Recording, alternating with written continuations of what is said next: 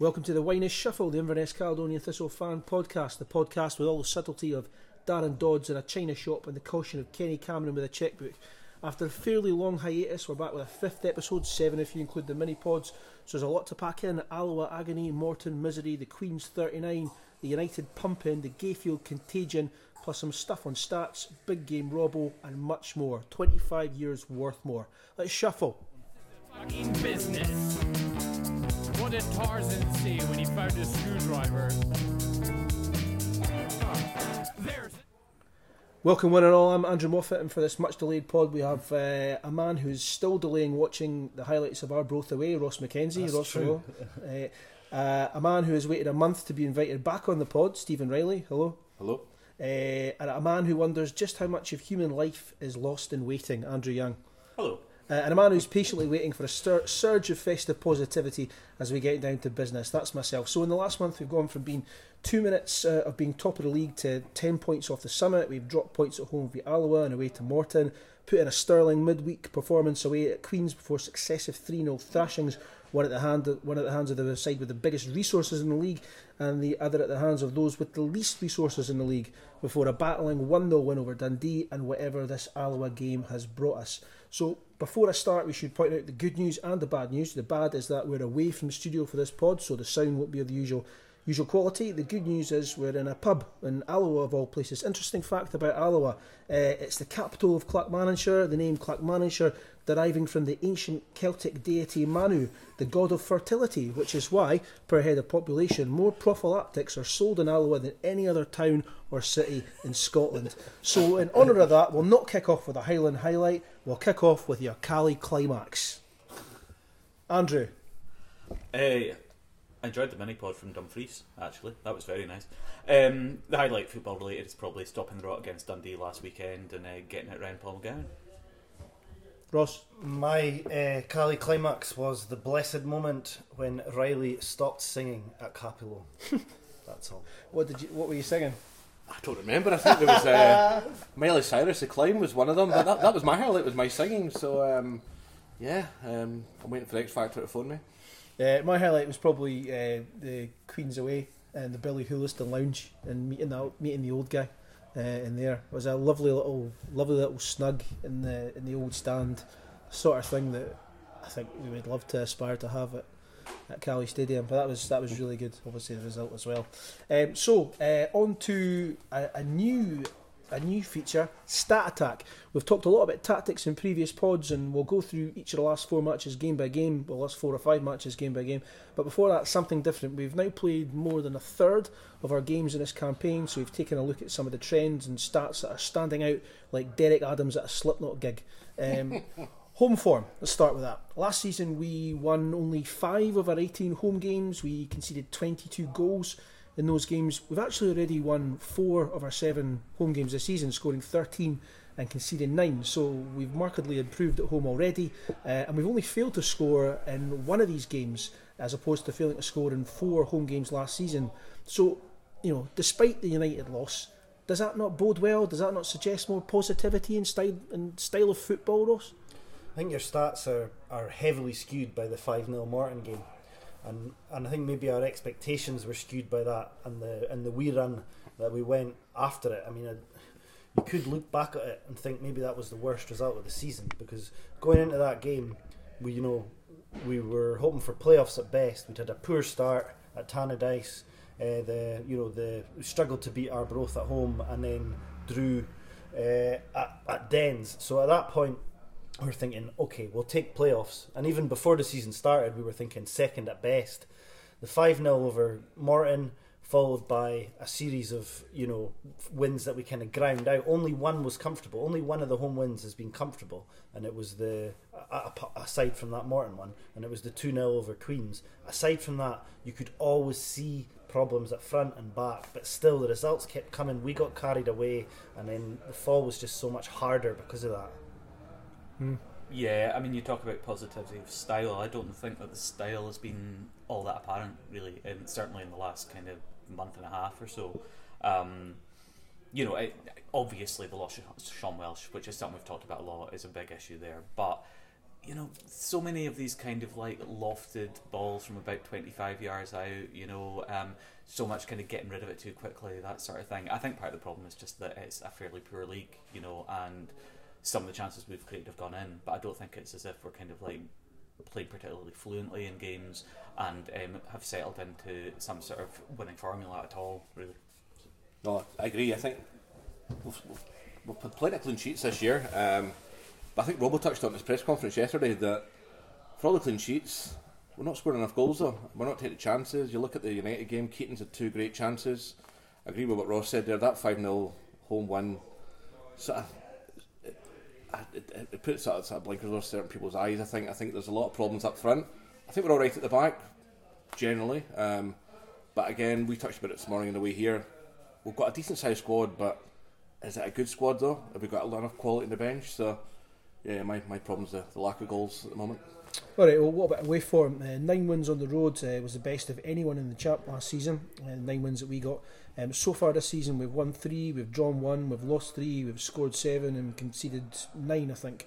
But those 7 goals that we've scored on the road are half the number of strikes that we've registered at home. So the away form isn't that bad though. I think the losses have only come against United and Morton, and there was a draw against Dundee. So does that suggest that if the home and away form continues as it is, despite maybe the absence of style you're saying, or despite the fact we're only winning a game by a goal, does that not suggest we're going to finish top 3?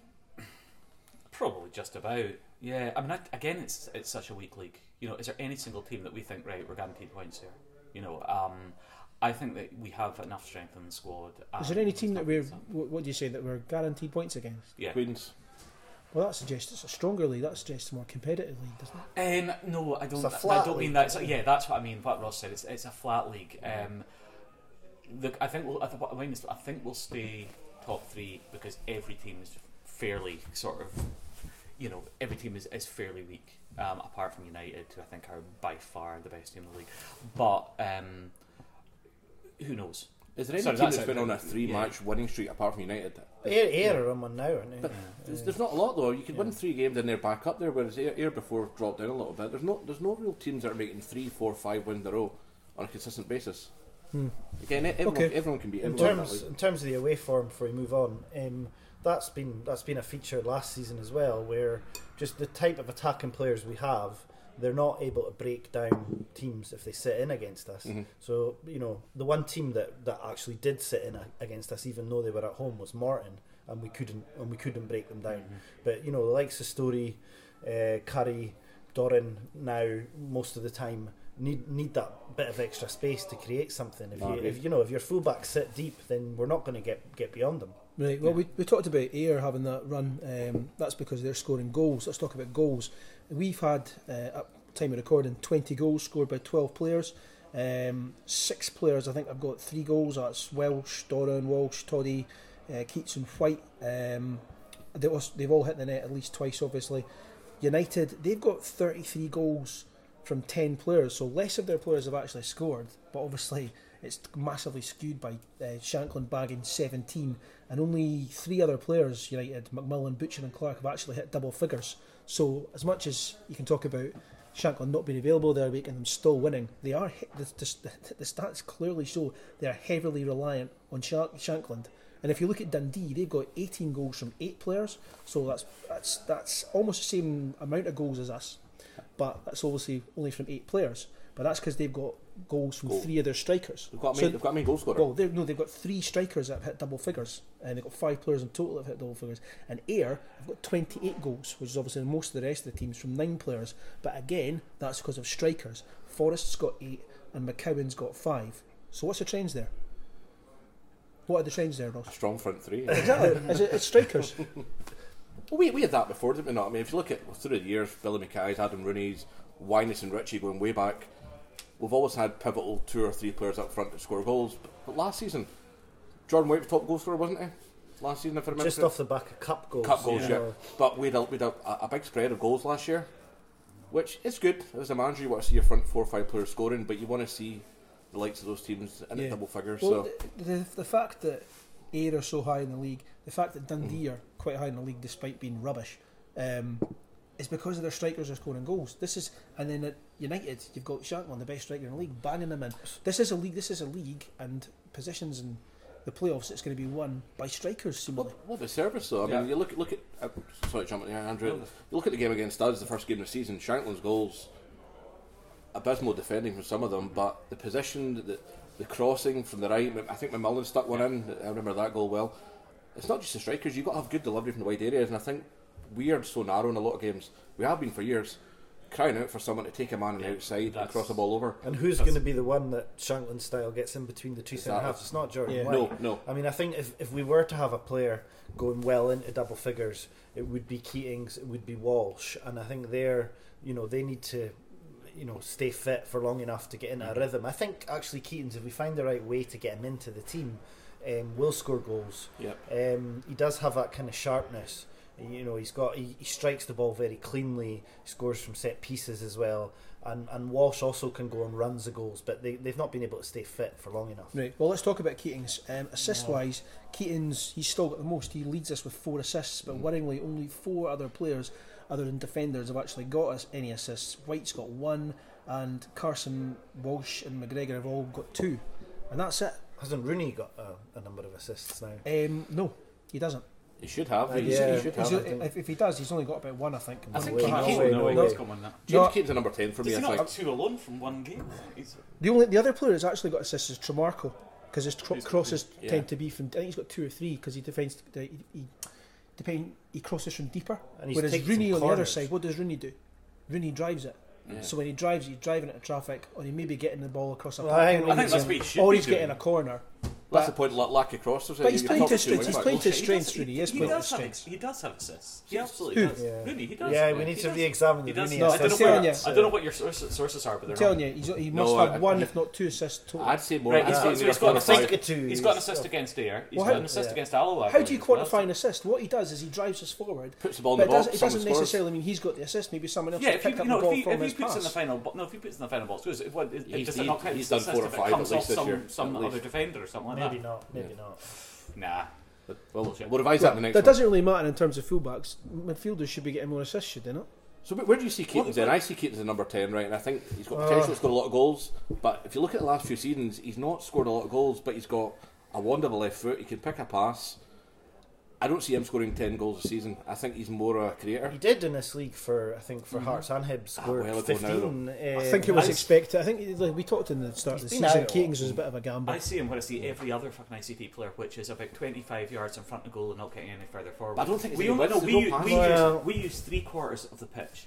Okay, we use 3/4 of the pitch. Right, we never get beyond the last man at the moment. You know, we don't have balls coming back in and putting pressure. Also, we don't have anyone in the box who's going to hold the ball up. Therefore, everything, like I say, is kind of either being lobbed into the box from 25 yards out, or as you say, players kind of coming in from wide at that point, and it gets really narrow. You also don't have a Or it's Polworth this bouncing season back. as well, though. Or, You've got you know, someone bounce back. driving Yeah, through. exactly. I mean, just everything kind of breaks down around there, apart from when we occasionally get a ball in, and it actually is converted. No, I agree. I want to And talk it's- about Keatings a little bit later on when we talk about the shape for the Dundee United game, but I do think that Keatings plays a lot higher up than Polworth and a lot higher up than McGregor. And when we bring Keatings in, actually the shape of the team changes a lot, and we become a very broken team.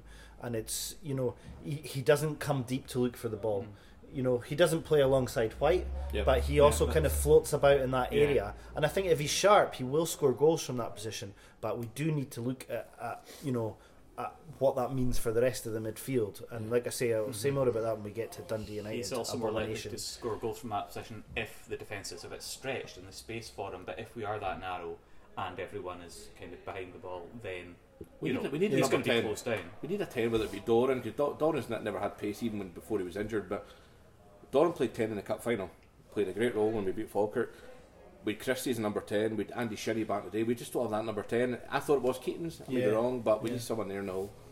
Right, okay, well, we'll talk about something else in a second, but starts. Everyone started in the league apart from Machado and Harper. Donaldson and McCart, I think they played every minute of every league game. McHattie on the bench for every league game before Dundee at home last season. Was that his first actual Last week. appearance?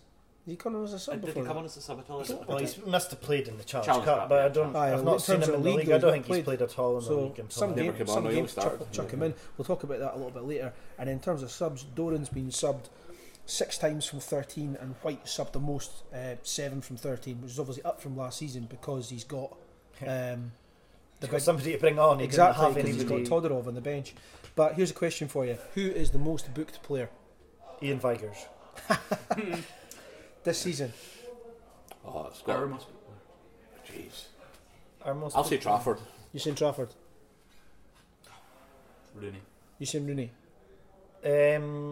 Donaldson. Donaldson. So 2 of you are correct. It's actually a 4-way tie. 4 bookings each, I think, for in the league at least, for Carson, Rooney, Donaldson, and Todorov. All right, how did Todorov manage I that? don't know. Probably But- brought on to Well, time waste, maybe. Wait, to hear this, right? Wait, to hear this. Wait, listen. 2 players who you might expect to have cards, like Jamie McCart, centre half, zero cards, and Clean player though. and Jamie McCart, obviously am I right? a guy playing in the same position as Todorov, Jordan White, 0 cards. But So Robbo, Todorov's coming on, Robbo just will quite often. brutalising guys. Remember in the Rooney? last 10 minutes Lack of games. aggression right there. Remember the cup win, the cup replay win at Tannadice last season. Robbo brought Rooney on with 5 minutes to go, and he said, "Waste time, get booked, start a fight." and he's probably, and Rooney did all 3. That's his skill set, right? So I reckon he's probably bringing Todorov on late on games and saying, Similar thing. "See yeah. the game Put out, yourself about. take your booking." Yeah, yeah. That's part of the skill set. All right, Maradona well, runs are also part of Yes, the yes. skill Oh, set. yeah. We'll wind this section up. Just in terms of some trends, most of the goals we've conceded have come in the first 15-20 minutes and last 15 minutes of games. We've scored the most goals in the last 15 minutes of games. I think about 6 times we've scored goals in that period, and we've hit a quarter of our goals in 16 to 30 minutes, which could mean nothing or everything. Lies, damned lies, and statistics. Donald, up the castle, Inverness Man, Ouija's Hostel, Jenny Heavers, CCTV, BT's Pizzas, Judas, City, Farland Park, the Library, Spectrum Centre, Multi-Story, College Official, the Golden Mile, Music Centre. Wow. Okay, game by game, back to mid-October and 2 games against Alloa. 3-0 win, first goals for the club from the soon-to-be departed Mitch Curry. A goal from Mateus Machado, deflected straight from Charlie Trafford. The latter has kicked on, but the other 2 have not. And then the week later, we find ourselves 2 minutes from top of the league. Screamer from Tremarco, fantastic late header from White before Troughton pops up at the back post in the last minute. How frustrating was this, and who can talk us through the differences between the 2 games? Yeah, I mean, it was obviously frustrating to lose that late goal. Just very briefly dealing with the Challenge Cup game, it was great to see Machado take his chance, score his goal. Looked absolutely delighted to get it as well, and everyone says there's a lot of talent there, and I hope that he's one of these players that is, capable of developing, that talent, or we're capable of developing it, and he comes on to be an important player for us. I do wonder, I know it was there were changes to the lineup, but did we maybe underestimate Alloa? We were going into that game potentially going top of the league and thinking, well, we've just come off a 3-0 Challenge Cup game, and what you see in that 2-2 draw is the problems that we have seen intermittently with the defence all season just absolutely epitomised. So the opener, you've got players looking really flat-footed, looking a little bit weak when you've got opponents running at them. I don't think our defenders have dealt particularly well with players that are actually prepared to take them on this season. And so both Donaldson and Trafford were left looking absolutely flat-footed. Buchanan, or whoever it was, put Buchanan through, just absolutely skinning them. That's really frustrating, and we see that again later in the year, or later in the matches between that game and today. Dundee United, we lost against players running at us. Against Arbroath, we lost against players running at us as well. So I think that's an issue. Our defenders don't like players that will take them on. The other problem in the 2-2 game, even though we actually created a few decent chances, they were coming from the same sorts of positions. These, as I've talked about already, these kind of balls being lofted in from about 25 yards, and then unforgivably we lose a goal in the 89th or 90th minute from somebody not being picked up from a throw-in. Yeah. Okay, and that was shocking. And then Troughton has an absolutely acres of space, and that lack of concentration is really, really kind of Was it McGregor? criminal. I can't remember if it was McGregor or not, actually. What, you blaming No, it was, McGregor no, in it the was Curry. fucking 6-yard box? It was Curry. Was Was it Curry? Oh, it was Curry. Yeah, Curry. So it wasn't. I mean, it One was. of the young boys. To be fair, right? It's an attacker defending, but still, It's like the ball bounce should first. be It's an individual error. 90th, but it's a 90th minute, right? Individual and error. you've got it's a 90th minute, and you've got someone who is The ball should in never go off the acres back of post. space in the box. It's absolutely ridiculous. All right. And your defenders, if nothing else, should be hopefully directing the younger players a bit better. Yeah, Okay. yeah. And the thing about that is going into. Maybe I'm being unreasonable, but the thing is, we've seen it a few times too many this season from players that have been reliable. And the point is that actually dovetails nicely into the Morton game. If I can just talk about that very briefly and then let Ross take over, when two really, really shambolic bits of defending let them win a game that they should never have had any business winning. 2 long balls over the top. The first one, Tremarco standing there trying to play the offside trap, doesn't work, and he just stops. And Chris McCart is so busy. Sorry, Jamie McCart rather is so busy. Chris McCart is so old. Jamie McCart is so He's a busy. Valua goal as well. He's so busy kind of looking at Tremarco as if to say, "What are you doing?" Yeah. That meanwhile, Bob McHugh's kind of streaking away from him, kind of going, "See ya," and slotting the ball in. Okay, so right, that's bad enough. Then you get to the second goal, Donaldson. which is a ball over the top, right? And Donaldson, I mean, what the Well, can I really- just talk about that? It was a lesson. It was a history lesson. Built at Greenock was the 7th HMS Glasgow, a Southampton class light cruiser commissioned in 1937. She took part in the raid that crippled the Italian fleet at Taranto in 1940, but then had the unfortunate experience of sinking 2 Allied Yes, ships that's right. during our wartime service, just as we were sunk by Donaldson's late freshie in this criminal. Late Yet again, 2 freshie, did weeks you in a say? row. Yeah. Ah, you know So what I meant. it was one of the worst individual mistakes we've seen this season, and Donaldson always has that in him.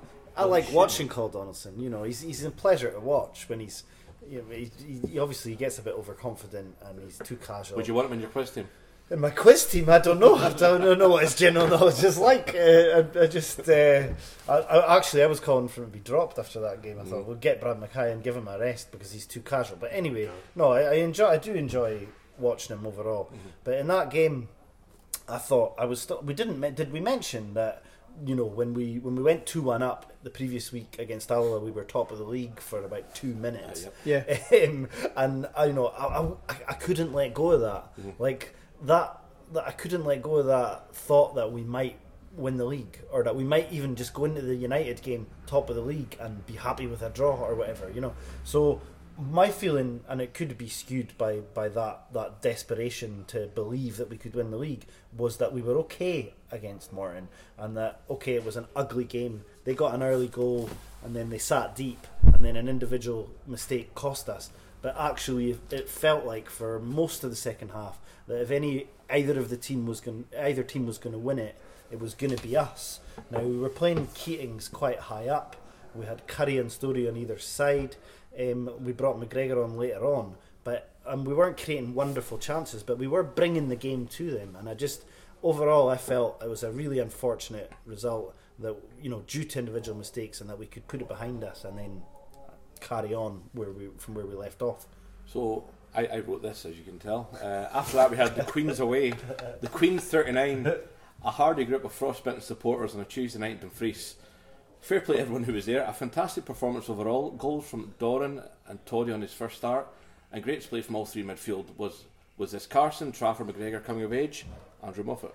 You did that so well. You're the next presenter. You're the next presenter. Yeah. I wrote So I that. have a day off. Once Moff goes off to start the Totally Cali Thistle podcast, you'll be standing. You're the He Max goes, Rushton. goes rogue.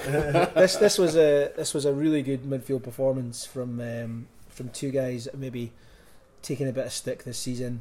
We've particularly said ourselves that Welsh and Vincent are par for par, pound for pound really, our midfield first two picks. So Carson and Trafford, really great performance from both of them. Carson just box to box, driving forward, gave the team impetus, and we've seen that again in recent weeks.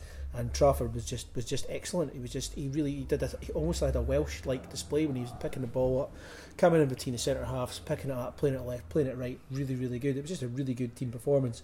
And then you had McGregor playing in the pocket, and he lost the ball quite a lot of the time, but then he made things happen as well. He got into the channels. he linked up play, and he just did everything that you sort of think that James Keatings might do, but doesn't, because as you said earlier, he's a different type of player, Ross. Yes. So it was a really, really quality sort of performance of a team who you think is going places, to go down there in midweek and with maybe a sort of a below strength team, and to get the points very convincingly. Anyway, let's go on to United. 3-0 loss. What can I say about this game?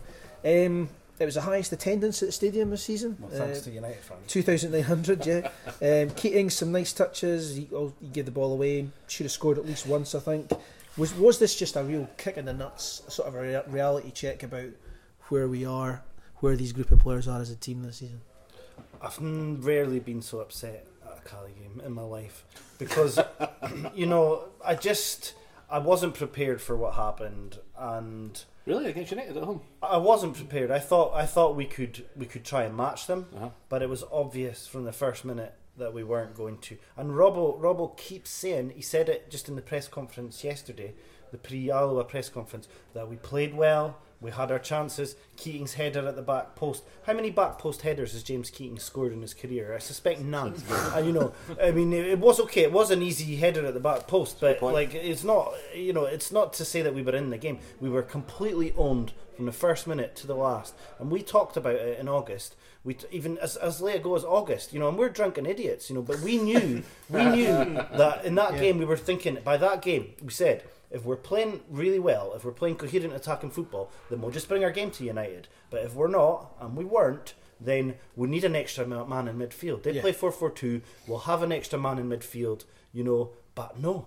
And not only did we not have an extra man in midfield, but we had Keatings instead of McGregor. And that's almost taking a man out of midfield, because what you're just saying about McGregor is McGregor goes deep to get in the battle. He doesn't always win it, but he's a presence there. Yeah. He's rushing about in there, getting involved, and then when the space is there, he's there to take advantage of it. Keatings plays much higher up the pitch, and we're a completely broken team. And you're talking, Andrew Young, you're talking about the runners in this game and in the Arbroath game, and that just goes from how broken the team is, that the front four are just not there to defend. Now, no defenders like players running at them, but and the reason that they had so many players running at them is that there was no midfield, and Robbo didn't even change it over the course of the whole game, and he then put he went to Arbroath and then put the kind of very similar shape out, and the fact that he changed it against Dundee and brought McHattie in from the cold and dropped Keatings, not because McHattie's better than Keatings, but just because the balance of the team was all wrong. Because the pennies dropped, maybe. That was an absolute acknowledgement that he had threw those points away,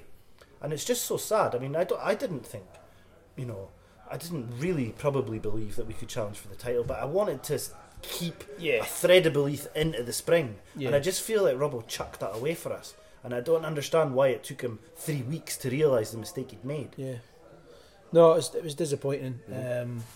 And again, it's more disappointing because he has made that change for the Dundee game and gone for the 3 in and just gone, you know what, let's be pragmatic. And we've won the game against one of our rivals, which we'll talk about later. Let's go on to Arbroath away. So that was Arbroath away. It took place on the 9th of November. Also on the 9th of November 1989, the Berlin Wall was opened after standing for 28 years as a symbol of the Cold War. Coincidentally, on the same day, Arbroath's Pleasureland, Tay and Angus's largest indoor funfair and amusement arcade, opened. A people that had seen only darkness, the strict rule of autocratic law and eternal misery could finally get a go in the Dodgems. Riley. So I've been looking forward to this away game since probably the day the fixtures came out. A little throwback stadium, steak and black pudding pies were tremendous. Cut little snippets a day. Our new chairman Ross Morrison getting his tat out, showing us that in the pub. That was a nice. What? His tat. He's got a Cali Thistle tattoo on his upper shoulder, and he'll be listening. So, cheers, Chairman. Cracking day, abysmal game. First half weren't the races. Second half, I don't think we came out the dugouts, out the change rooms. The second half, hopeless against a team that are well drilled at home with a manager who's very underrated. I've got a lot of time for Dick Campbell. I think he plays really good football for what he's got. Again, on the back of the previous week, just no ideas up front. I stood with you and your brother Andrew, and I never seen their keeper touch the ball in the second half that I can remember. No anticipation, no integrity, nothing going up front. Story hopeless, Trafford hopeless. Just a cracking away day apart from the game. There was talk from some fans, Paul Irving, saying there's a real lack of dig in this team, and what Arbroath have is dig. They also have a lot of good players, but they have dig, and we had zero. They've got they work well. I mean, Bobby Lynn's a player that we spoke about in the podcast way back at the beginning, and I think that came to bite in the backside in the first game at home. But they're just well drilled. They know what they do. They've got a little bit of heart that we don't get, and I think Andrew touched about the lack of Welsh in the team. I don't think he's a big voice. We don't have a lot of leaders in the team in terms of verbal leaders, but he's got a presence.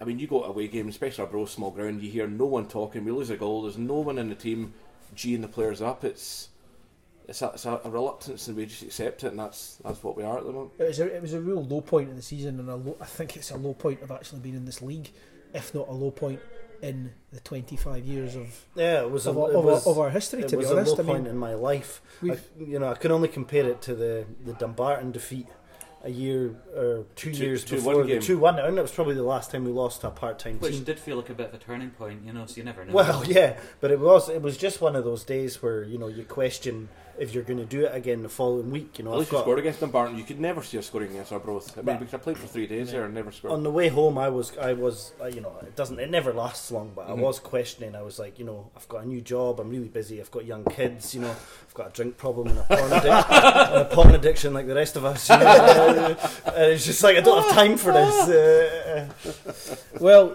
so we go and then win next week 1-0 against Dundee. There's a fantastic line in the club match report online of this game that reads, only for Doran to contort his body when scoring. But how much did Robbo contort the team shape here, and how much were we calling out for this, Andrew?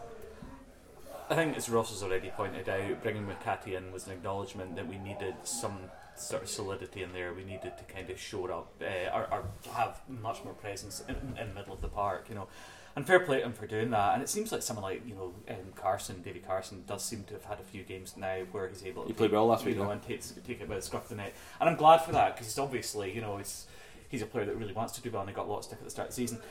At the same time, Dundee to some extent played into our hands. I mean, I think they've got a really soft centre as well, and they also did the opposite of what I talked about being something we hate. I was saying we don't like players running at us. Yeah.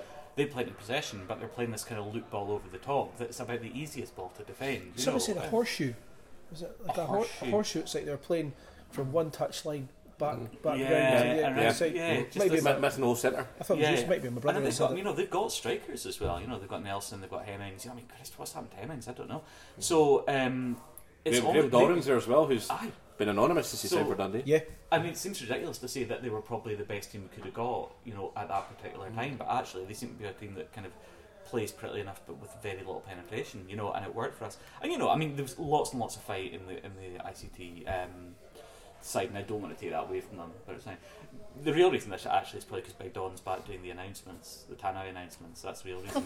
It's like Ravens leaving the Tower of London, edifice collapses, but when Don comes back, then suddenly things are better again. Absolutely love a mention. I'm sure. Right. Another great line from the ICT match report against Dundee was Cali tried to interrogate the Dundee back line. But next we're going to interrogate our big match approach with Ross McKenzie. Yeah. Brilliant. Right. That's a great line.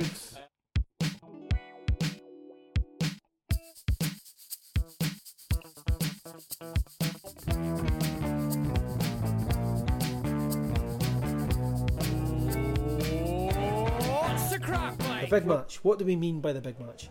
Head-to-heads with the perennial winner and the perennial loser is what we mean. So Jurgen Klopp in finals, albeit pre-last year or so, the Buffalo Bills in the Super Bowl, Germany v the Allies, Eddie the Eagle in ski jumping, and BBC Scotland's The 9 News show against anything else on at that time. There's always a winner and there's always a loser, and each of these, most of these have been perennial losers, just as Cali have been against the championship winners since they've been in this league. St Mirren 2 seasons ago, McGregor's Mob last year, United so far this season, I believe it's 10 games, 7 losses, 3 draws, 0 wins. Ross, talk us through your concept. It's not so much a concept as just a series of facts. I mean, Well, I think you've badged it as a concept, I do want to. I think you've badged it as a and I've been concept. looking forward to it all week. I want to caveat it by saying that I think Robbo's the best man for the job, despite what I was shouting at him after the Arbroath game. Here. And that he's done a great job. And the cup run last season, and people might look down their noses at it, but the Challenge Cup win the previous season, have kept us at a level of enthusiasm that might have, it could have gone a lot worse. We could be Dunfermline. Look at Falkirk. We could be be Dunfermline Falkirk. or Falkirk, Who Falkirk, are yeah, a good bigger point. club than us. Yep. Partick Thistle, or So he has managed the relegation better than other clubs of our size.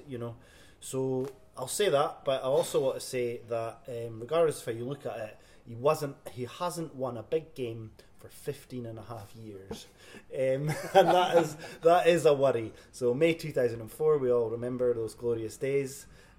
Since then, so he ballsed up every job he had after he left us. League results were poor.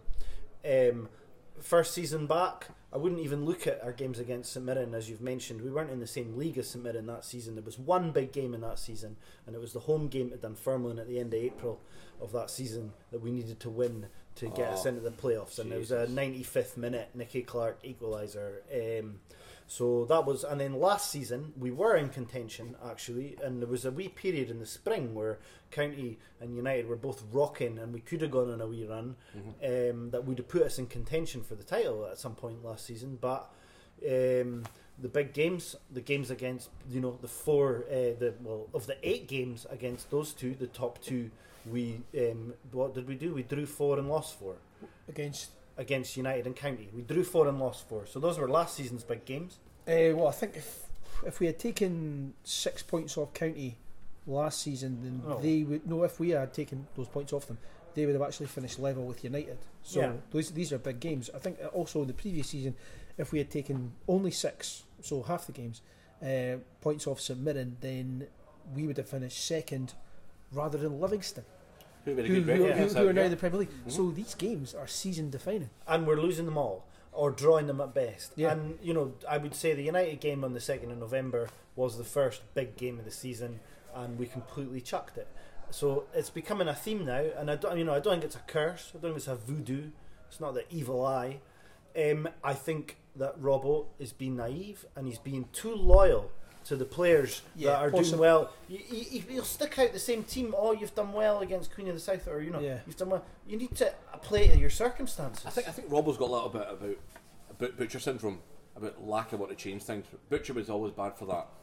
He would never change things to the last possible minute. But I'm going against what Ross is saying. I think you can blame a manager to a point, but again, going back to what I said before, lack of leaders on the pitch. I think we don't have as great as a squad. And I've only realised that in the last couple of weeks. I thought we had a good squad in numbers, but when you look at quality, we don't have a great squad as opposed to some of the other teams. But how long can you blame the manager? You've got to look at the players in the pitch. Sometimes the goal against Alloa we mentioned, that's not Robbo's fault. No, that's not stupidity Robbo's from the fault. defence. No.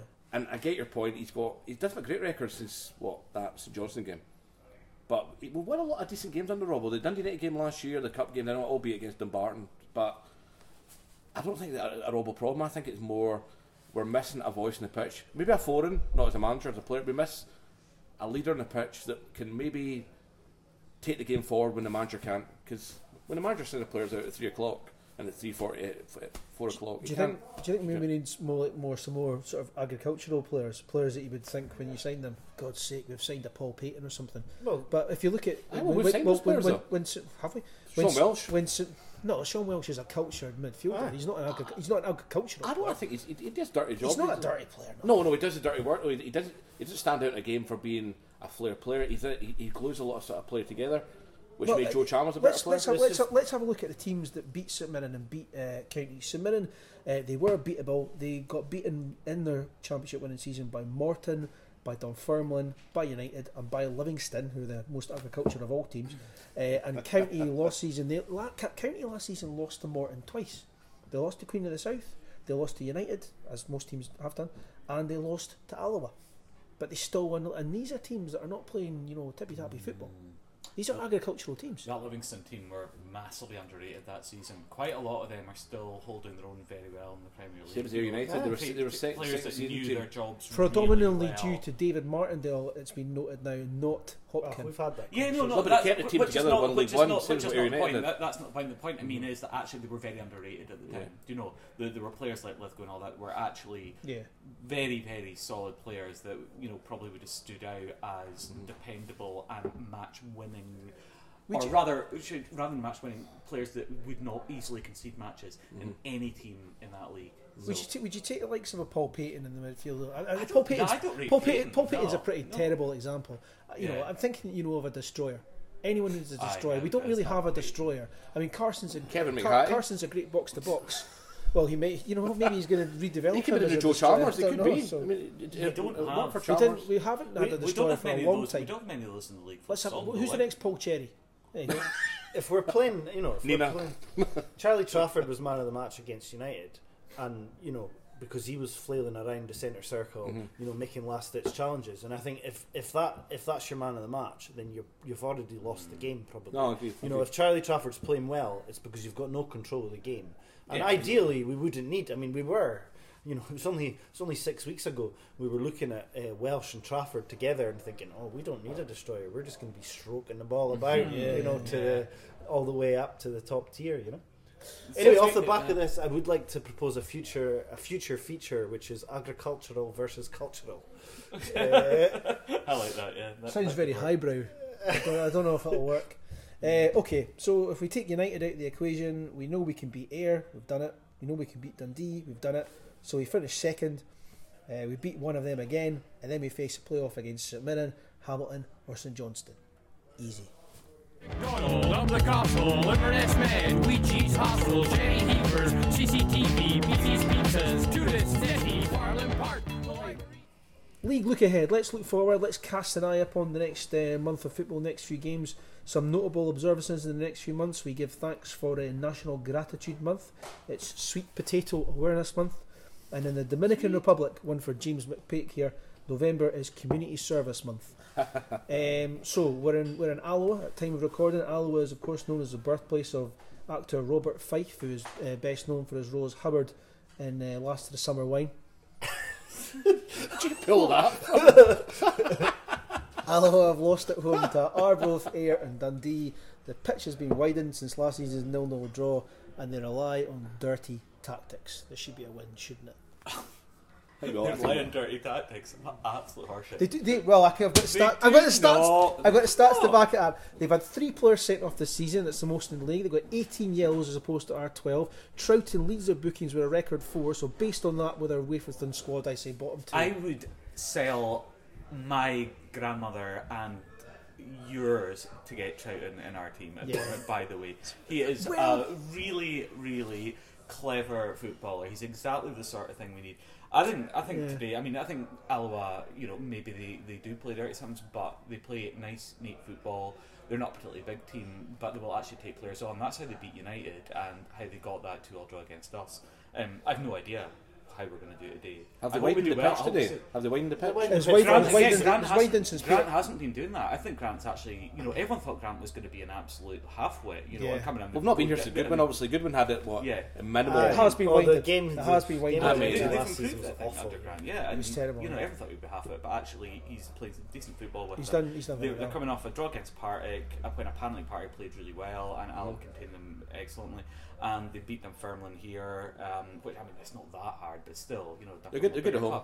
You know, so I think we're going to have to be better, a bit more adventurous going forward as well today, rather than just punting kind of like balls in the box and hoping that White or whoever will snaffle them up. You know, because I think Alloa will know how they'll be wise to that. You know, and we'll end up getting picked off. You know. So okay, that's enough about Alloa. Enough about Kevin McHattie. 7th of December, Ayr at home. They got a 0-0 up the road last season. We only managed to beat them 1-0 in the other encounter. The recent game was actually pretty even despite us winning it. Could have gone either way, but for some point blank saves from Ridgers. But if we can't beat United, then we've got to be beating the teams around us. And if we do beat them, that's a massive statement. So I think Ayr, correct me if I'm wrong, when's the last time they beat us at home? We always seem to turn them over in Inverness. We turned them over everywhere. Well, there was that but 0-0. especially at home, though. I mean, Aye. last season John White scored late, didn't he? They're too open. Aye, against us. there was a 0-0 when they came up and they were down to 10 men and everybody was screaming about it because they had just come up. But before that, we hadn't played them for a long time, I don't think. Yeah, good record against them. We've got an outrageous record against It's them. Yeah, we ridiculously do. good, especially as they've been one of the most attractive footballing teams in the league for the past couple of years. And yet they come I up really against like us. them. I think they're they've got far more kind of flamboyance and creativity going forward than us, and yet for some reason we just always seem to beat them. And I they mean, always that's go the down thing. the hammer thrower regime At the when last we do year, that as well. yeah. In fact, the last game, for whatever reason, we managed to beat them again despite enduring a 15-minute spell at the start when they were all over us. And it ended up with me making an absolute attack myself on this very podcast, saying that Miles' story on the wing is the answer. Yeah. And that's now Yeah, comprehensively incorrect. comprehensively been proven to be the most idiotic statement ever issued through any form of media. Just on the story, and we didn't mention the Clyde Challenge Cup game. Just on the story, in the Clyde game, there was a moment where the Clyde keeper boots the ball off the arse of his centre half, and it spins out to Story in space in the corner of the box. He's got half the box, the goal's in front of him, right. and he gets the ball at his feet. And he plays that kind of speculative ball towards the penalty spot that goes to nowhere. The goal's fucking gaping in front of him, mate. It's just, I feel sorry for the guy, right? Because this happened to him at Partick Thistle as well. He's not a right winger, but Robo signed him because he could get him for in the wage structure that he's got. He could get him. He's been here before, so he knows the deal. We've talked about bringing players back and how easy it is when you've been here before.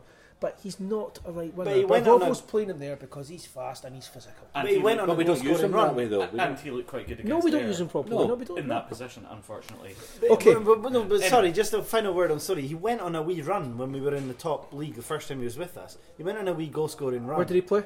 Up front, yeah. Up front on his I know, own, but yes. see when he was one-on-one. Which is when he See, should you be know, Also had Arbroath, Ryan Christie Where he behind should be him. playing now. 0-0 at Arbroath, he's one-on-one on the I goalkeeper. know. I didn't even flinch. There was at no point did I think No, it was a we- chance we- of we- going one-on-one with the Aye, but if goalkeeper. you don't play that position, every week, and you get in these positions, you're probably not going to score. But if he's playing that position every week, as evidence when he played in the top league and he scored 11 goals, scored against Aberdeen, scored against Celtic, scored against Motherwell, the guy's a striker. He's an instinct striker. Look at the goal against Arbroath the first game. The keeper had the howler right. The last minute goal against Arbroath at home, the 3-2. Keeper should be saving that every day of the week. The one Ross is alluding to there, I was the same as you. He was through and goal, no chance of scoring. Didn't even imagine it was And possible. he didn't even. He tried to loft it over the keeper. The keeper caught it in his chest. Aye. You go either side of the keeper or loft over. The boy, he'd probably score a 40-yard worldie and not mean it, and then he'll miss an open goal the next week. Right. He's an instinct striker. I think. Anyway, we're supposed to be talking about Ayr. We end up talking about Miles' story. Next, Tomato, tomato. going to Partick away on the 14th of December. The Maryhill Magyars, the Harry Rags, the West End, the Egalitarians, the Firhill Fashionistas, John Lambie, Jerry Britton is the King of Spain. What's that about? You've not mentioned Penrice yet. I was going to say something about David Hasselhoff. Partick away, a must for anyone. I think it's the only trip in Glasgow other than shopping with the missus where you can enjoy the unique experience of the Clockwork Orange without covering up your colours for fear of the slow realisation and dead-eyed glare of the Old Firm fan. I think we should ask Mr. Maryhill, who's just left Maryhill now, Yeah, I know. to talk about his former home. Talk us through it. Yeah, Thistle, I mean, I think they're just one of these teams that you just don't know. They look on paper far better than they should be, and I keep thinking under McCall they're going to turn around, you know. Miller's an excellent player at this level, Agreed. absolutely. Zanata has lots of quality, even if he's inconsistent. I think Stuart Bannigan also in the past has been a really good player. It's just that obviously under Caldwell it went badly wrong, but I think he has been a good player. And Campbell Ware's been a good defender at this level. So I keep thinking McCall's going to turn around, he's going to get it right, he says all the right stuff. But I had a shite record going to Firhill as a supporter when I actually lived there, so I'm kind of hoping going back there as a kind of incomer will pump me. Okay, Good background Championship. music as well. I want to be adored as this. Okay, Championship. After 13 games over a third of the season, how's everyone faring up? Have our early season predictions come to fruition? Who's been poorer or better than expected? And who's already out of the race for the title or the playoffs? And who's consigned to a relegation battle? In terms of goal scorers, Northern striker Shankland is lighting up the league. Forrest has got 8. McHugh, Morton and Nisbet have got 6. Luke McCowan at Ayr and Troughton at Alloa both got 5. It's going to take someone like Kane Hemmings at Dundee or Kenny Miller at Park to go on a wee spree to propel someone up the league, maybe, Andrew? It probably is. I'm not sure if these sorts of figures are all that rare. I had a wee look, and actually last season in total, only 5 players scored more than 10 goals. Shanklin Dobby, Billy Mackay, Zach Rudden and Pavel Stefranko. And then after that, you've got 20 players that scored between 5 and 10. I'm just not sure that prolific goal scorers exist at this level, because if they did, then they would be snapped up pretty quickly, probably in January. So yeah, maybe someone will go on a run, but I suspect it'll just be, as you say, goals spread around, Dundee United coasting to the title, and that'll probably be the way it works out. Okay, let's wind up this championship bit. Predictions. Those who have knowledge don't predict. Those who predict don't have knowledge. Which camp do we fall into? Neither. No, sorry, both. Okay, who's got 3 predictions for the rest of the season? Oh my god. Fuck, this came out of nowhere. Didn't Oof, I emailed you about this. Yeah, he did. He sent a Did you? WhatsApp. Yeah. it? I've been moving house. Right, I'll just go for mine and then you can just pick up if you want. Right, Dundee to go on a run. Nope. I know, but it could be a crap run. Right. Could be a really good one. Could well be covered. Could be like That's not what you meant when you no, I did. It could be like Mo Retry. Farah in the London Marathon. It could be a guy, you know that one with the guy with his legs are buckled and he needs to get like carried over the line. Could be one of those runs. Could be a really shit run. Dunfermline to sack Crawford in the new year and get in Montrose as Stuart Petrie. That's going to happen. Everyone knows it's going to happen. And I'm going to say in the next, I think over Christmas into January, us to definitely solidify third and then slowly chip away at Ayr to get second as we close in towards the end of the season. That's my 3. I'll go with us to finish second, clean, with no chipping or anything like that. Us to finish second. Okay.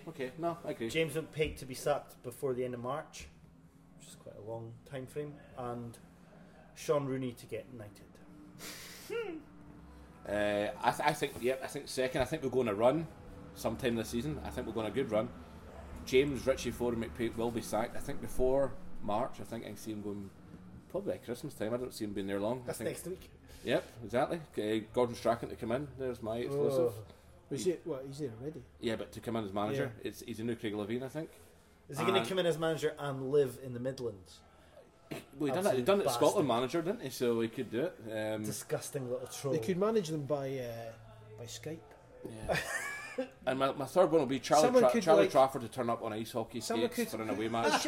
Is Jimmy Nicholl not assistant manager? Jimmy Nicholl could like hold up a Skype, could hold up a tablet with Strachan's face on it. You know, like Cran, the bad guy in Teenage Mutant Turtles. It's like a head and a body.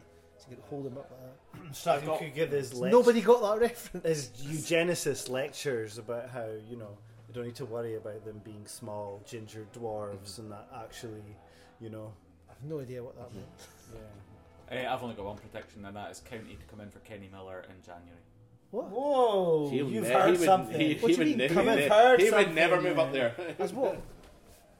As a player. Bizarre.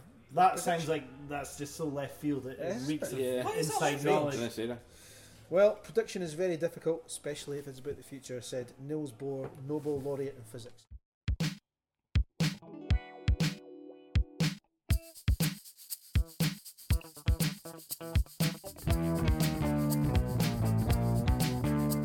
Now, Halloween may have come and gone, arriving with all the ceremonial fanfare of Lasagna Dumboya before being ushered out quickly out the door, but still with us is the Nightmare 11. At present we have just one incumbent of the worst ICT 11 of all time, and that is striker Danny Lopez. An individual so awful he lists The Godfather Part 3 as his favourite film, he likes pineapple on his pizza, and he hawks phlegm at disabled puppies. So, to add to the second player of the team, which will be sporting that brown and white piece of crap from the early noughties, which Ross is wearing today, it's over Andrew Young. Okay, we got an unbelievable response on Twitter actually to this, considering the tweet just went out yesterday. So, people making nominations were Joseph Waite, Paul Irving, Scott Bambi, Top 6 next year, Scott's Tweets, Lynn McDonald, David Duncan, Jake, Paul Deary and Sean Selkirk, Callum Innes, David Barclay, Peter Fraser. We had full teams nominated by both Steve Houston and Gary Donaldson. We had Jack Waddington petitioning Craig Brewster to be named manager, and even Christopher Lindsay pitched in with a full 11, but as basically he was copy and pasting from post he made in pie and bovril, then that doesn't count. What I was originally going to do was look up stats for some of the nominations we had and see who should join kind of Danny Lopez in the team, but there's so many that I couldn't possibly do that. I mean, people that were mentioned were Elston, D. McDonald, Malkowski, Tarmo Kink, Lopez again, Blackman, Aldred, blah blah blah. So many, but the player that actually That's quite depressing. it is, isn't it? It's like, how the hell have we been such a successful team with the utter shite I thought we've that been we've quite had good in our over squad? 25 Fuck me, years. no. But actually, the player that got the most nominations of all, bizarrely, was Claude Napka. So I've just done a little bit of research into him. I mean, I remember him as a lot more than a name. I don't remember where he was supposed to play. I think it was a winger or a striker. The Cali Thistle online stats department doesn't seem to know either because they've got nothing next to position for him. I don't remember him. If I saw him in the street, I wouldn't recognise him. Well, he made 8 appearances. He has an impressive win record or win percentage of 0. 37.5% draws, 62%. Well, okay, he played in 3 draws and 5 defeats basically, and he's pretty representative of Terry Butcher's lowest point as manager, the season 11-12, where we finished like on only 2 points more than we were relegated on the season before, I think actually. I mean, the thing is, apparently, you know, he had done really well with Luton for 3 or 4 years, so it's quite sort of understandable that Butcher would have gone for him, but he did nothing for us. And if you look on his Wikipedia page, it kind of ends in this almost sinister type of thing, right? It kind of just goes, on 5th August 2013, it was announced that Claude had signed for I-League side Salosar FC, and then it just stops, and it's kind of like, you know, Pucci died shortly after returning to his home planet. It's that sort of thing. So anyway, Claude Napka is our second entrant in the Nightmare 11. And what position does he play? I don't know, Any winger, position. striker, whatever. I don't know. He plays them all badly. Riley remembers him. So, if any Luton Town fans are listening to this podcast, Claude Napka's a god for Luton Town because he scored the winner in one of these little BS trophy matches, right? So he scored at Wembley, basically Johnson's paint. one of those sort of trophies. So, lo and behold, fast forward, Elgin away pre-season, we signed Dean Brill, who played for Luton Town. Yeah. So I had a few mad dogs down me that morning, and I shouted to Dean Brill, Dean, welcome to IC. Do you remember Claude Napka? And his retort was that see you next Tuesday here last season? And we said yes, and he went, he's absolute gash. And Right. I wouldn't know Claude Napka if I walked past him today, Yeah. but That's got to be the last word on Claude Napka. Yeah, but Dean Brill didn't like him. Do you know so. what? Just as an aside, from a video I watched yesterday on one of the Leighton Orient fan pages, they did an interview with One off. with, You with your I like Friday Leighton Orient. That's my English team. So Scented candles so to Leighton Orient fans. they did an interview with Dino, and they went through like all. So he's coming to the end of his career. This is, you know, talked about the best 11 players ever played with. Now, Claude Napka in was one of them, wasn't his 11, Claude Napka was not in it, but 2 Inverness Cali Thistle players were in that 11. Yeah. Can you guess who Well, they so were? Dean Brill already mentioned. Absolutely brilliant goalkeeper, Dean Brill. Yeah. Dean Brill. I know, but he obviously can't pick himself. So He'd be picked promising his- Ryan Esson, he's the picked- goalkeeper. he's He's picking. He's alright, picked his best 11. So what 2 Cali players do you reckon? Andrew Shinney. Christie's in there. Oh, Shinney actually was he too? No. Shinny was it? But bang on, yeah. He basically picked a 4-2-3-1, Yeah. and Christie played the 10. Right, okay. So that's Ah. Ryan Christie, the young Ryan Christie that we had, who he played with, is the best 10 he ever played with. Yeah. There's one other player. Who do you think it is? Tansy or Draper? No, it's a defender. Warren. Meekings. Nope. Nope. From Marco. Dave Raven. Nope. Raven. Nope. Grant Monroe. Graham Shinney. Boom. Graham That's it. Shinney, yeah. Graham Graham Shinney. Shinney. that's Of course, understandable, of course, yeah. yeah. He played one season with him, yeah. So. Anyway, that's a wee aside, but just a good video. It's on the site there if you can find it. Right, you finished with the Nightmare 11. Are we I finished think we're Nightmare 11? mailbag, not ball bag. Mail- Right, Mailbag. we'll go to mailbag, not ball bag. Now, in advance of the pod today, Andrew Sutherland, who normally does the mailbag or ball bag, has emptied his heavy sack over the floor, and Andrew Young has picked. Mopped it up. Andrew Young has picked through the mess to deliver us the mailbag. What do you have in your sticky fingers today? Go on, Spider-Man. Quite appropriately from Evanzo7, what transfer of a player has made you salty? I'm still pissed Oh, off. very good. That is segue of the season. I'm still pissed off over the selling of Mark Brown all those years ago. Ross, what do you think? Anyone? I think the way that Wyness left the second time really did leave salt in my eyes. I mean, it was done. It was done in a really horrible way for what was a club legend. He went to St Mirren, who were playing at the same level, and it was the one that made me really angry. When For me, it's Bobby Mann. You know, the way he went to Dundee and left us high and dry. Yeah. Just, total You never said lack that to of his face 2 weeks ago. did you? I'm obviously joking because I know he listens to it. So.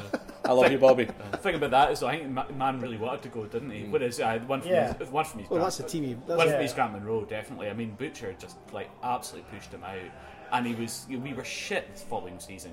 He's Cali through and through. And some people would argue that it made it like cleared the way for Warren and Meekins, but he was. Do you know what? He was really badly dealt with, Grant Monroe. Absolutely, yeah. And it's because he was a big influence in the dressing room, and Butcher didn't want anyone that might possibly pose a threat to his. Do you know what? I can forgive that. Butcher was taking us to the next level. Okay, so very quick one here. From Josh Anderson, who should we try and sign in January or next summer? Personally, I think we need a player like Walsh or Welsh in case of injury.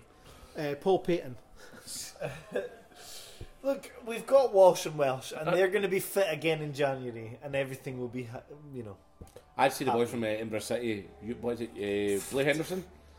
Unproven. Part-timers. It's not time for Do you know part-timers. what? Do you know what? It's a worth a punt. Do you know something? I think that's a brilliant shout. Boy's a goal scorer. I mean, if you score in the third division, yeah. you scored in the championship. I think they could get him. Aye.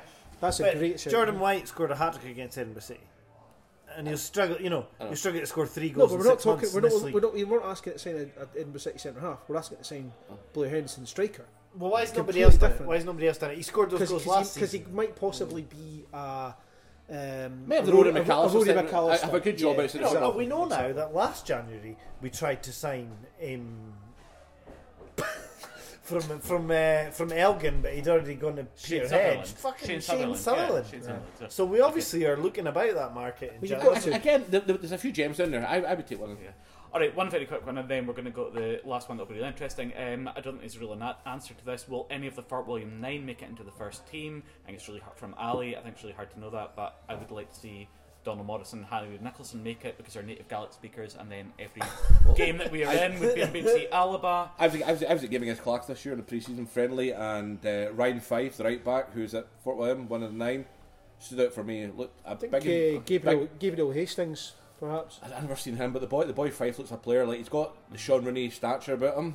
I don't know the Sean Rooney mentality because there's not many Sean Rooneys because we love Sean Rooney in this podcast, but Ryan Fife for me stood out. The goalkeeper Mark McKinnon's apparently got a good pedigree. I do think that the fact that he's been sent to Fort William is a little bit of a poison chalice, and the fact that Harper's still, Harper's with the first team, Richard's with the Harper's first team. fully developed physically, We don't whereas want to some reserve of them are teams. No, young. he isn't. No, he isn't. Not even Well, McGregor's. compared to those boys, I mean, No, I don't but think the one so. that I think they're pretty much of a muchness to the be one honest. that I've seen of all of them that I've seen play in a California shirt is Jack Brown, and I think he's Was a good looked player. excellent, Mhm. but he is extremely small. Yeah, this is the But, problem that we seems to be. This is why we don't develop players. Anyway, this is something for another It podcast. is, yes. Yeah. I'll say, and finally, from the Ardor Seer, Zibby Malkowski, Mr. William McMillan, Virgin. who is the most underrated player we've ever had, and William says, for the record, any answer other than Russell Duncan is wrong. The So most it's William, underrated player. underrated player we've ever had. Neil McCush. You absolute sycophant. I think it's worth. I mean, this is all relative, so I think it's worth mentioning Liam Polworth. We personally might have rated him really highly, but given how Look how he's came on now. the Yeah. overall support rated him, Yeah. he's walked into Motherwell. He's playing every week. He'll be playing one in the of the most Championship in important England players. next season. And you know what? In the summer, he's going to a higher level. 100%.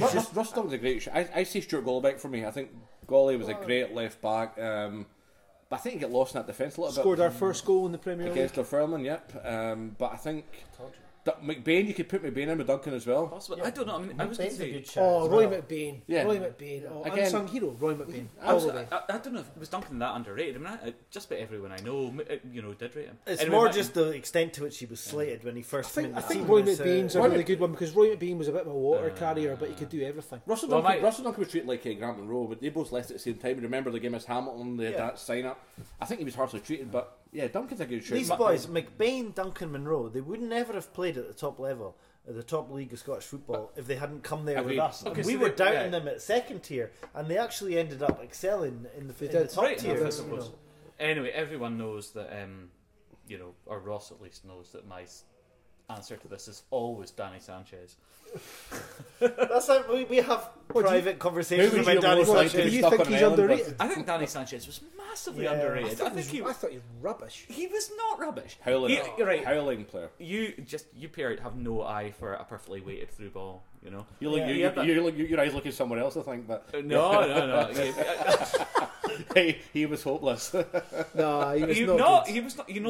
He was like. I'm some gonna of have those to- kind of was Danny Sanchez. Second was a touch fine by tackle. player. No, he was. See, he wasn't supposed No. to be tackling. He was up there threading balls. had He- to be he- tackling. Maybe hold the ball. Are you going to No, end no, your he had a section great on Danny touch, Danny Sanchez? Is that your ending your Were section? you boys at the I am Challenge still- Cup final, the one we lost to Dundee, Yeah. the Lee Griffiths Dundee? Yeah, the- Danny Sanchez. Danny Sanchez was- was outrageous all right, in that like, game. he was no, all right he in wasn't that game. all right. He was Right. outrageously Right, good. he was a 10 and he wasn't a striker. He got 9 goals, right, in 51 appearances, almost half of which. He looked like right, a waiter, almost but, half yeah, it's of okay. which were a sub, right? You know, compare that even to someone like Graham Bain, who only got 20 goals and 133 and was an out-and-out striker. He's done all right, you know. And anyway, his subsequent Don't career. badmouth Graham Bain. No, I'm not bad mouthing him, but Sanchez's subsequent career proves how great he was because he has played for Wellington Phoenix, Twin Mun, Atuhaya, Fort Lauderdale, and FC Jazz. Well, in which is, Finland. and, So who, there you and go. who doesn't want that on their Yeah, CV? exactly. And he's- So, he's- Well, there's a Harry unrecognised, Potter an Quidditch team. unrecognised career. Did he play for Gryffindor now? Well, we started off the section with Jizz and we're finishing it with Jazz. There you go. Oh! Right, Smooth. final section of the pod for Christ, is everyone there that's another listening. section? Club merchandise from the team that brought you the Shimmer Ball. We bring you the 25th anniversary Dog Bowl, so you can be reminded of the dog that you had 25 years ago.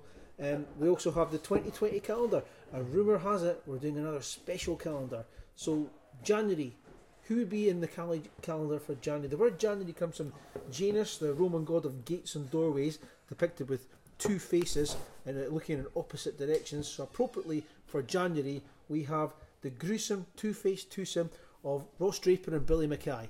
Anyone else? In my January, I would like Mitch Curry. Why? I think it should be obvious. Okay.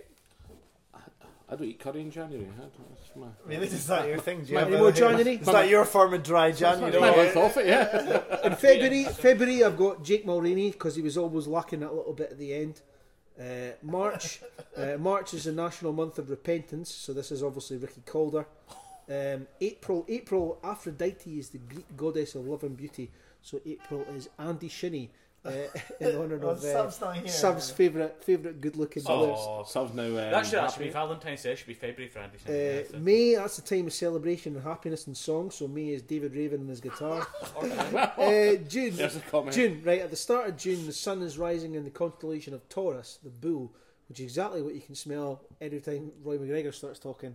We can't have Roy McGregor in a Caliphus Okada. Do you know what? Right, yes. June, I've got. Roy McGregor in a barn. How about July. Julius Caesar reformed the Roman calendar, hence the Julian calendar of 46 BC. In the process, he renamed the month after himself, which is something only Terry Butcher would do. So, Terry Butcher, he's for narcissist. July. Any additions for any of them? I've only got one, so I thought we were picking one. You went through the whole bloody Which one have year. you got? Yeah. October. You had Well, wait a 12. minute then. I'll do sorry, August. Right. August is National Sandwich Month. So, in honour of this player, and the joke we've done before, and we're doing it again. This is Joe Chalmers, Tesco, just ham sandwich of an FL midfielder.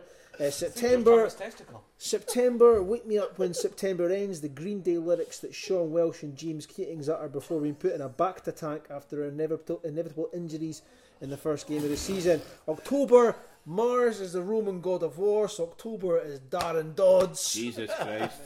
Thinking July, Johnny Tuffy, given that he used to play loyalist songs in the changing room, probably a picture of him under his lodge banner marching. Richie Hart and a big snowman. That could be January. Richie Hart's White Christmas.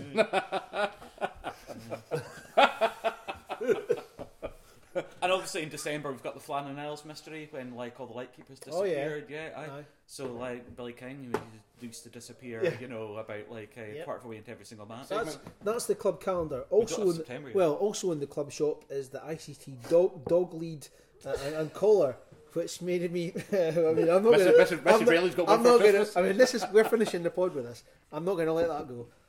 So what I could have done is I could have done a really intelligent type feature that we could have done involving dogs, but in the end I've gone with players that sound like dogs. At number 10 I've got Cavalier Billy King Charles Spaniel. At number 9 I've got Wayne Ada Beautiful Coat. At number 8 I've got Airedale Chippendale Terrier. And number 7 I've got Duncan Sheranian. And number 6 I've got Liam American Foxhound. And number 5 I've got Robert Beagle. That's my favourite. And number 4 I've got Mike Maltesedale. And number 3 I've got Bison Fridge.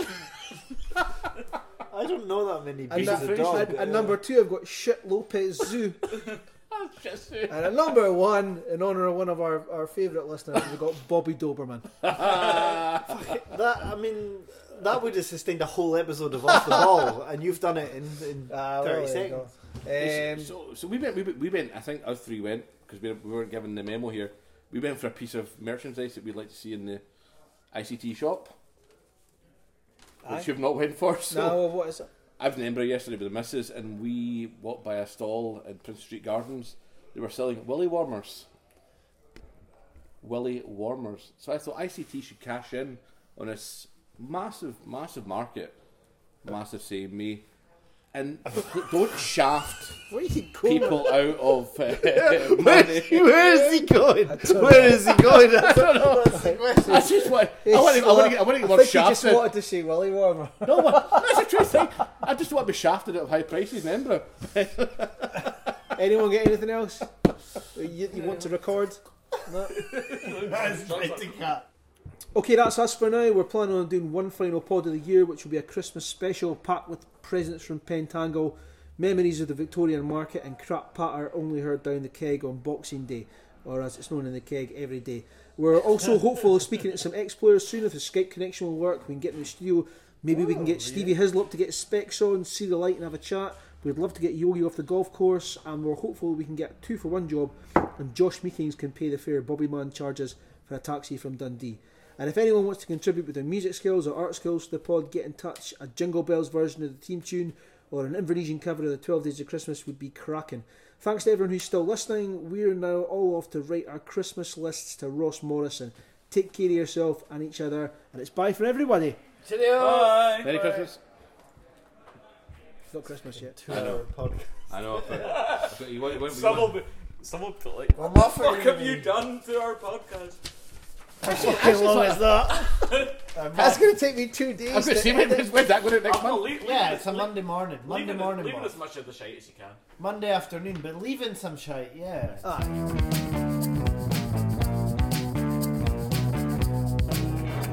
Yip, yip.